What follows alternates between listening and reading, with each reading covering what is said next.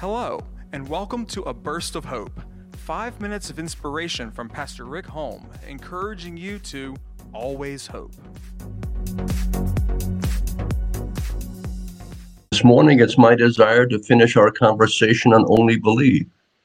Now, the question that some might have this morning when it comes to believing is, how prepared must I be to believe? Is there a standard that is set up in the scripture? To be plain, I think that the standards are pretty well set by man. It seems that there are more creeds than we have Christians.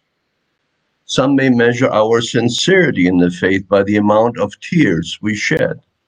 Some cannot cry if their lives depend on it. Their hearts bleed, but their eyes are still dry. Our hearts are purified by faith, not by tears.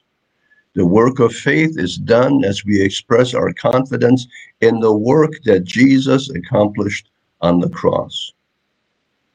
We all come to Jesus the same way. It doesn't matter whether I'm a doctor, an attorney, a president, a farmer, mechanic, teacher, administrator, a regular person. You see, we're all born with original sin. Our natural desire is to sin. It's not to be in faith. Yet our salvation is the exercise of this thing that we call faith in the work of Christ on Calvary. Oh, please don't misunderstand me. We cannot hang on to sin and hang on to Jesus at the same time. The last question in our journey of only believing is, what role do I play in all of this? What's my responsibility? Your responsibility, mine, is only believe. You see, there are 4 words that are important. We'll spend just a few minutes on these words. The first one is desire. The second word is prayer. The third is believe, and the fourth is receive. One person defined desire as want to. What's your want to when it comes to Jesus? Another person called it the snail of the mind. A person who gambles has a desire to gamble. A person who steals is a thief and has a desire to steal. We are never going to get anything from God that we really don't want. The only thing we will receive based on our life without confession of sin is in the fact of judgment. But that is because we've rejected the free gift of Christ. The second step is to ask or is to pray. Wishing is not enough. Scripture says he that comes to God must believe that he is. There will always be a longing in your heart until you are at peace with God. My third word is simply believe. You can't earn it. The plain truth is, sorry, my German is really prevalent this morning, not enough coffee.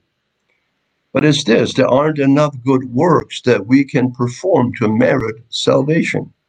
1,000 good works aren't enough. You see, that's a standard established by man. Faith, salvation, is the gift of God. And it's by his work and not our work. Our job, if I can use that word, is to simply believe what Jesus did. We simply need to be like the poor woman in the New Testament that said, if I could only but touch the hem of his garment. You see, God in Christ is approachable. She wasn't too far away. She should have been, but she wasn't. Jesus allowed her to approach.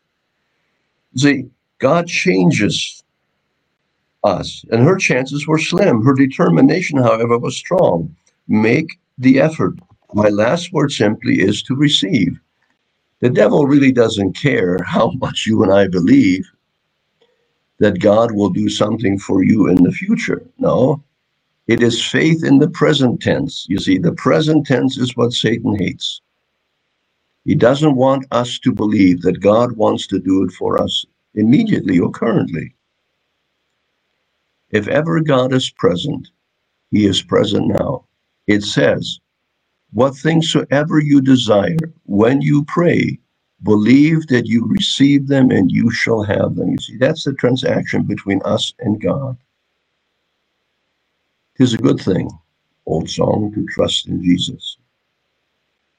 Friends, thank you so much. Till next time, have a great day, have a good week, be blessed in God. Till the next time, Pastor Rick. Bye-bye. Thank you for listening to A Burst of Hope. For more information about Hope Assembly of God, go to www.godgivesyouhope.com or download our app on the App Store.